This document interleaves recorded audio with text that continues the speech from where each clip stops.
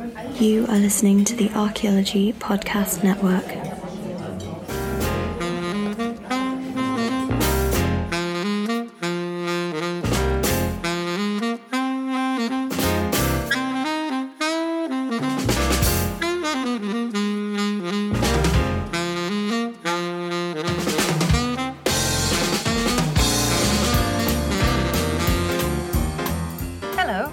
To this month's episode of Archaeology and Ale. The Archaeology and Ale podcast is a recording of a monthly series of talks presented by Archaeology in the City, part of the University of Sheffield Archaeology Department's outreach programme. These talks are hosted upstairs at the Red Deer pub in Sheffield on the last Thursday of the month during the academic year. But if you can't make it to Sheffield, don't worry, because you can listen here online thanks to the Archaeology Podcast Network. To find out more about Archaeology and Ale, including community events, upcoming talks, and demonstrations or activities at your school or community group, look us up on Facebook, Twitter, or WordPress. For more information about this month's presentation and the speaker, please check the show notes on the Archaeology Podcast Network Archaeology and Ale page.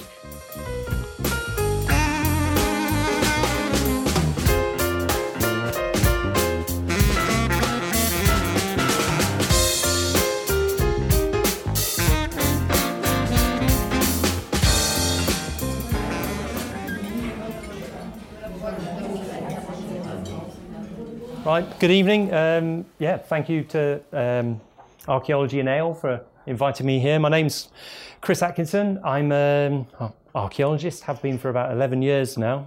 Started off my career in 2006 with Herefordshire Council's Archaeology Service as their community archaeologist, and carried that through to 2013 when I went self-employed. Worked for the National Trust for a little while. Did my Masters in Landscape Archaeology here at University of Sheffield. That's why I'm here. And currently working for a company called Pennine Prospects as a woodland archaeologist, covering the South Pennines as a big 3-year Heritage Lottery funded project, looking at ancient semi-natural woodland across the region and establishing kind of a history of the landscape and all that sort of stuff. It's all good stuff, basically, all community engagement. So I'm here to talk to you about Roman Credenhill, a community investigation. It's a project funded by the Young Roots programme of the Heritage Lottery Fund and is led by Hereford Sixth Form College, an organisation I've had the kind of privilege to have involved in excavations in Herefordshire over my time there. And we kind of got together one day and chatted and thought, well then, Herefordshire Sixth Form College, why don't you yourselves apply for a funding and establish a project looking at, a site, get the students, the pupils there, a lot of hands-on skills in archaeology. Anyway, next slide. So the project aims, as I was kind of divvying around there, is about involving the AS and A-level archaeology pupils in all of the processes of an archaeological investigation. So not just there as digging, but they're there recording, surveying, finds processing, just the lot of it really, and engaging with the local community. So there were 25 pupils in the A-level course, and after the first week, which took in their last week of term, when they kind of got all the hands-on experience during the summer holidays, the rest of the community were invited along with primary school groups, and it was up to them to kind of distill their newfound skills onto them. And the kind of archaeology was the tool of this, and the site was a Romano-British farmstead that was first investigated in 2014 when I was fortunate enough to establish a project funded by the Armed Forces Community Covenant, looking at this site because it's within a field not too far away from Hereford's SAS base. And so their families, and the idea of that was to get, basically their families, their children involved in the local history of their area, as well as engaging with the local community. So it's kind of like a get to meet your neighbours, sense of place building project. kind of cover that bit. And of course, final aim was to promote and just get the wider public engaged with the heritage on their doorstep. So if we go to the next slide. So to give you an idea of where the site is, that red shape there, this is the Roman Park playing fields, conveniently named. That was really handy. But the site is in there. There's Credenhill in the centre. Hereford is down there somewhere. And from the red dot there, you can see we're right on the border between England and Wales, if you're not sure where Hereford is. Next slide. So a quick, very rapid, brief spiel about the history of Roman Credenhill, in that, prior to the Roman conquest, you have the dominant hill fort of Credenhill camp itself. So on the map, on the top there, you've got the Iron Age, mid-Iron Age hill fort, hilltop settlement, and it's the border region here lay between the tribes of the Debuni and the Cornovi prior to the Roman conquest. With the Roman arrival, which would be here, it's about 47 AD when they got to this region. There doesn't appear to have been any conflict in the area. Instead, this became one of their militarized zones as they were kind of continuing their fight against Caraticus and the Ordovices and Siluris out in what is now Wales to the west of that map. And they took over the hill fort there and turned it into a military supply base. And it remained a supply base for 10, 15, possibly 20 years. So this was a kind of well-established military frontier. And with that came the construction of Watling Street West, this main north-south road here, linking in with Chester, Roxeter to the north, down towards Gloucester and Carley and places like that. So it really was the border country. But by the end of the 1st century, the army had moved on, and with the establishment of a crossroads down here by that military and presumably all the merchants that had come into the area and the families, you ended up with a town being established known as Magnus. This is an image of what that settlement may have looked like in around about 350 AD, after which period it kind of went into a steady decline. But from the 2014 excavation, as well as other investigations in the area, there's at least 4 high-status farmsteads or villas scattered around the town itself. So the one that we're interested in is this one here on the map. Next slide.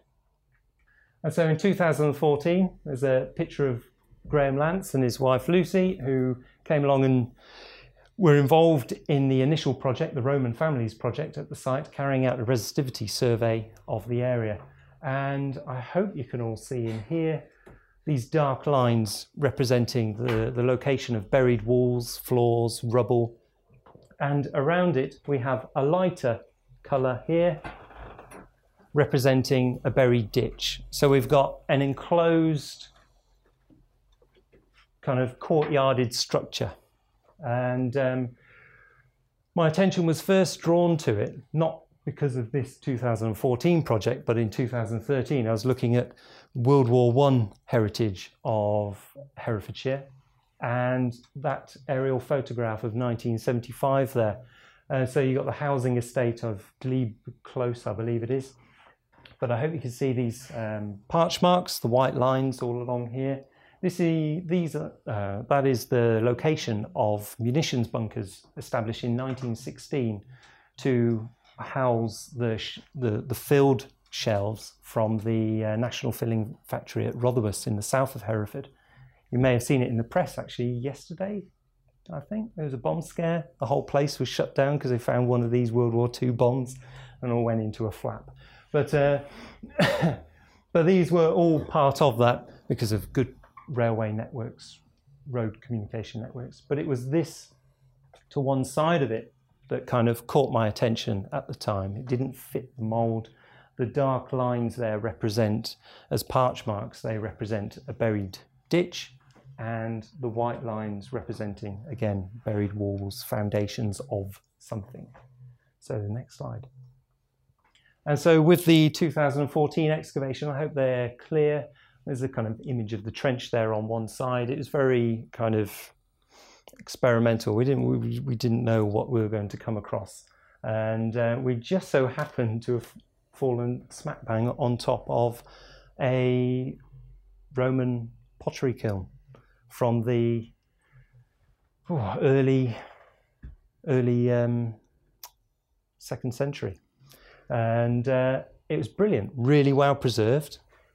Someone had spent some time to seal it by using stone roof tiles and carefully packing it, almost as if they were perhaps thinking they may come back to it one day, or whether it was a sort of pride in workmanship. Perhaps they were moving on to somewhere else, but they'd made their money producing, this is my romanticism stuff coming in, they made their money producing pottery. I'm going to stick to it. And they walked off to somewhere else and kind of had a bit of care on that. But what was fantastic about this is that it's only really the dome and potentially the chimney on top that's missing. We have the shelf, the pilasters still within there, and at the foot of that you have the collapsed shelf as well.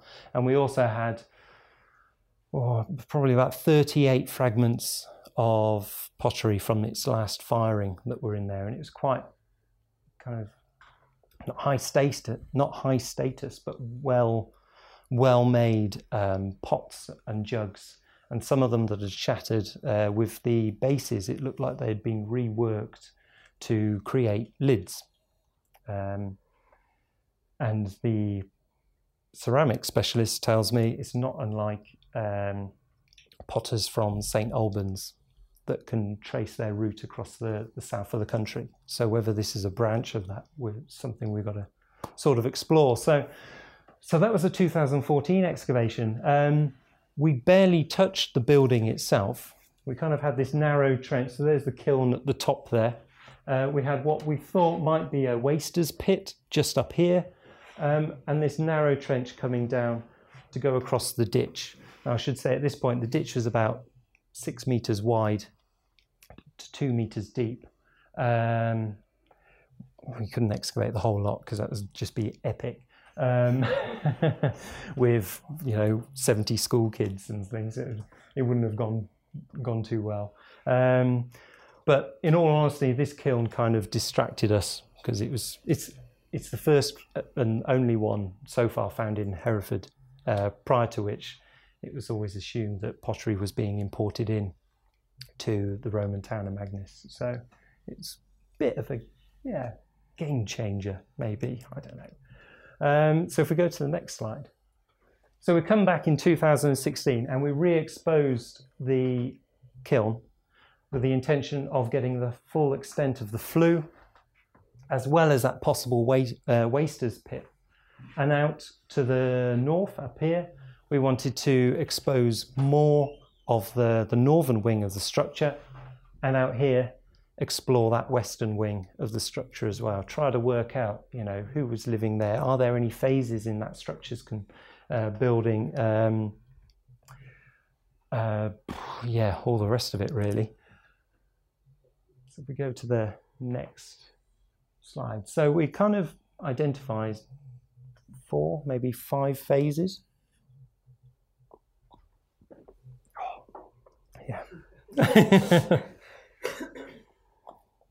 This is going to sound great on the recording. So I've got that photograph in the top right-hand corner there. So at the top is north. So this is the west wing of the structure. The north wing, we have a bit of the wall just up here, and the kiln and the pit within that sort of courtyardy area. So when we look at the geophysical survey, our first phase is represented, maybe ignore that for a moment, our first phase is represented by the construction of the ditch and whatever was going on in the interior here. It appears it was an industrial site from the outset, dating to the maybe late 1st century, but certainly by the early 2nd century, there was an industrial site there. We were unable to date in the 2014 the origins of the ditch. We were kind of hoping we might find some Iron Age pottery and some nice charcoal and things like that at the bottom that we can push the date of it back, but we can't really do that. So it appears to be Roman. And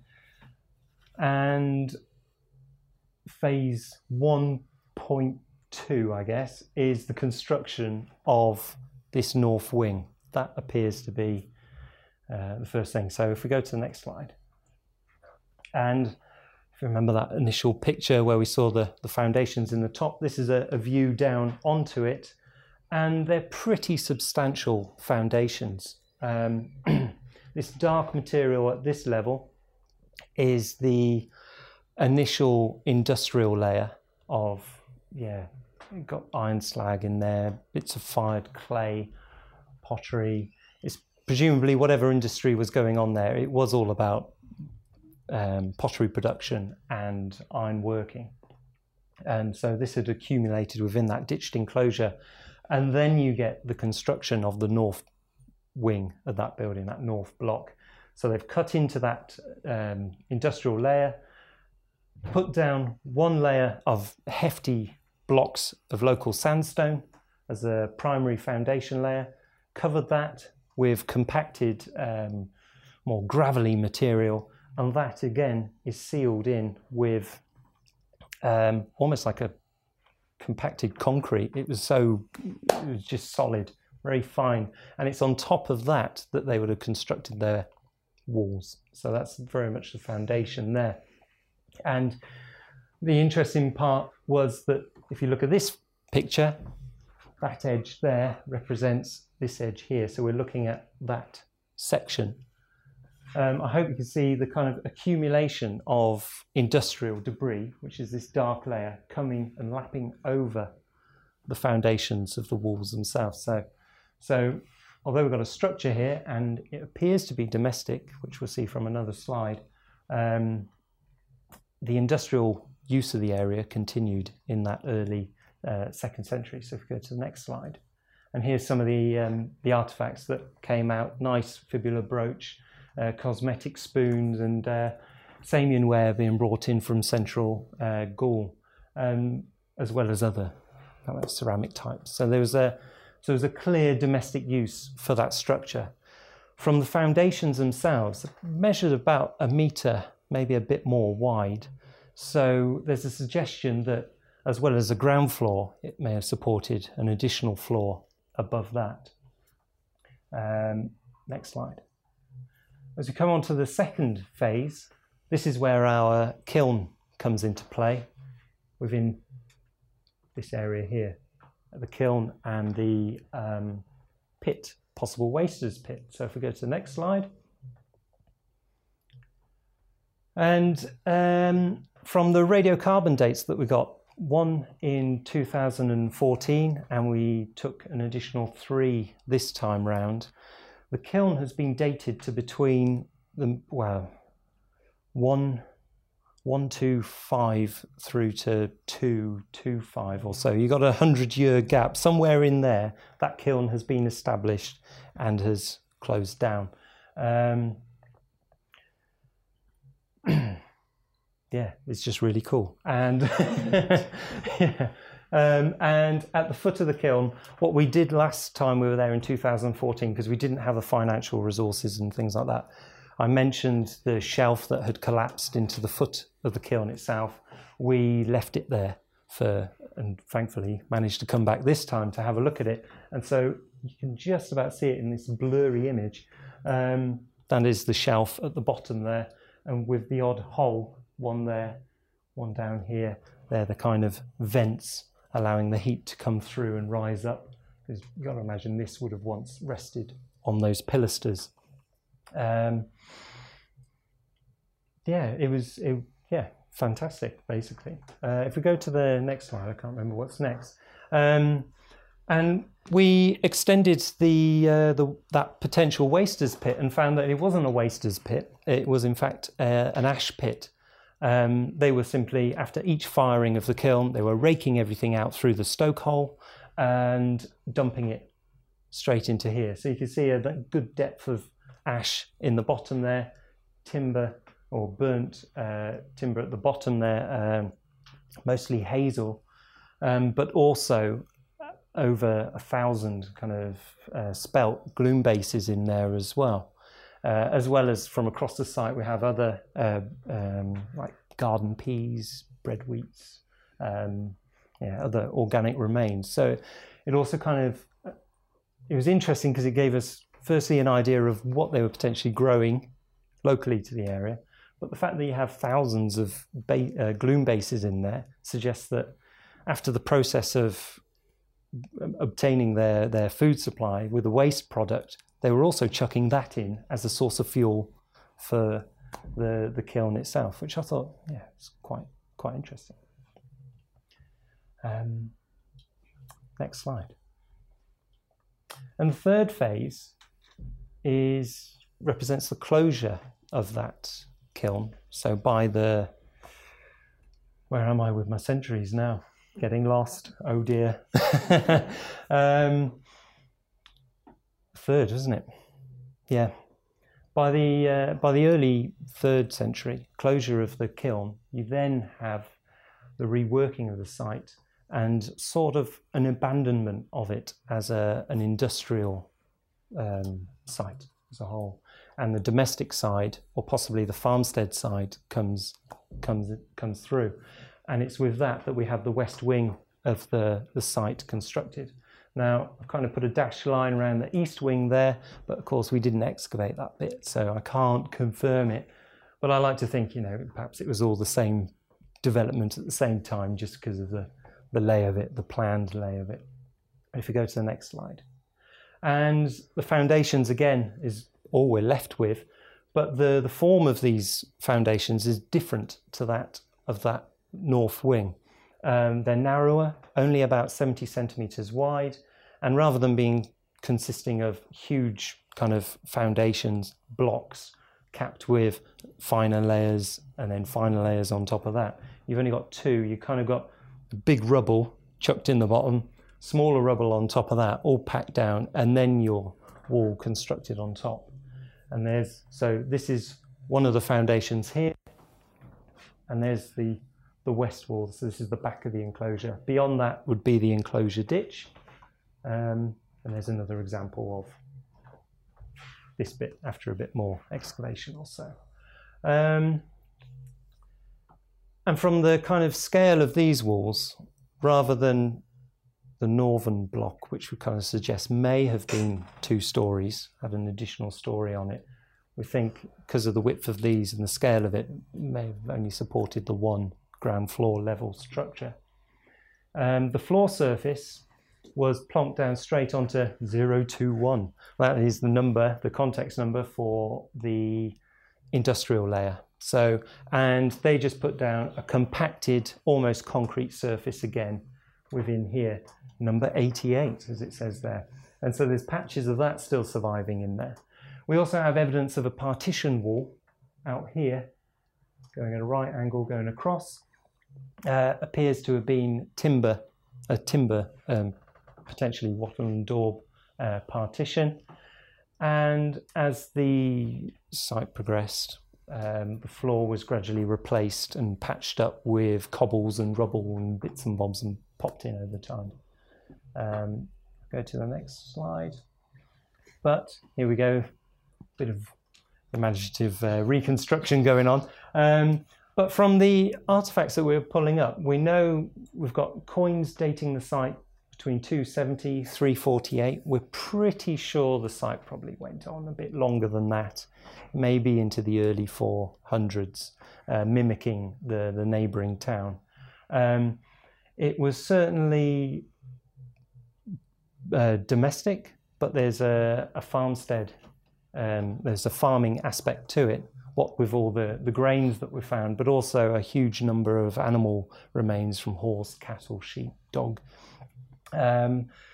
the building must have been pretty grand, because we found a rather nice limestone column base, and in 2014 we found another one, and these are they're not full circle, they're in half, so you got to imagine them kind of being propped up maybe against either side of an entranceway. Painted wall plaster, stone roof tiles.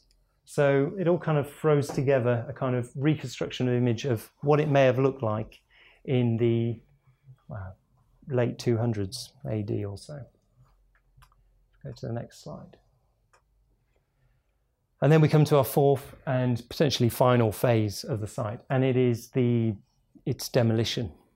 After 400, 410, when the army and Britain's left to its own defences, basically, there is a general decline in state of settlement with the Roman town of Magnus and sites across the area, and we assume that's going on here too. And what we're left with is the walls, the material being robbed away, used for construction elsewhere, and we're left with this just general spread of rubble across the site.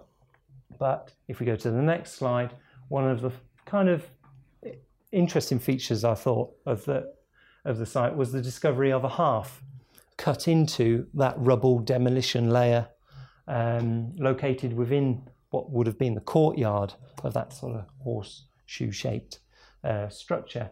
Getting a bit romantic about it all again, thinking about, places in a state of decline. Is there still someone living there amongst the ruins of this thing into the 400s, when the local area is becoming British again, before the Celts, what am I on about? Anglo-Saxons come in later on. So if we go to the next slide. So that's kind of a real rapid sort of roundup of the discoveries of that excavation. There's obviously more information in the booklet there, more about the history of the area as a whole.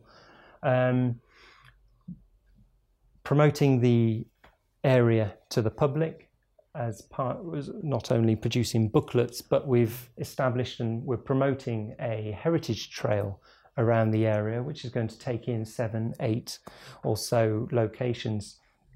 And the aim of this is to kind of pick in things from the Iron Age camp down through to the Roman site here, the Roman town, the old Roman road you can still walk along, and all the cobbles are still there, which is quite nice.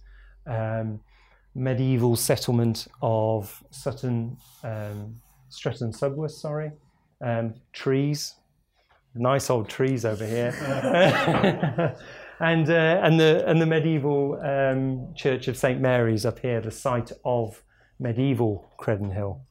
And if we go to the next slide, and so this is a kind of image of the display boards. So there's 2 of them going up in the village, promoting the walk. We've got the web pages that are further promoting all the information, and the booklets, of which 1,000 were printed so far and being distributed around the local community there, the local military garrison, the schools, everybody there really. And that's it. Are there any questions at all? Hopefully not too many.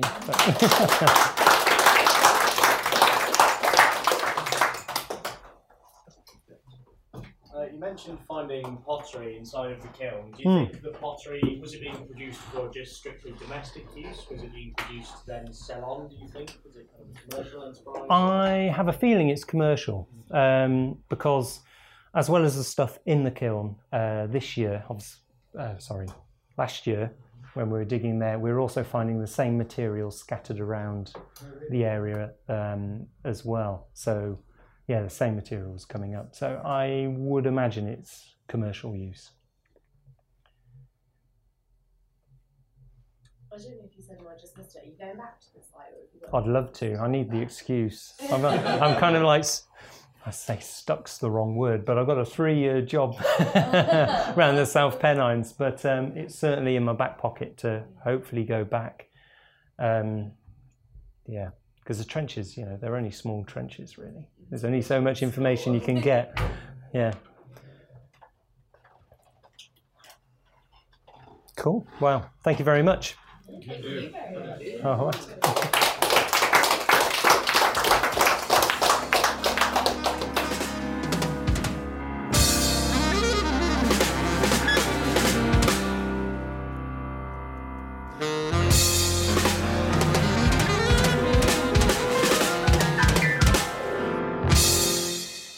This has been a presentation of the Archaeology Podcast Network. Visit us on the web for show notes and other podcasts at www.archaeologypodcastnetwork.com. Contact us at chris@archaeologypodcastnetwork.com.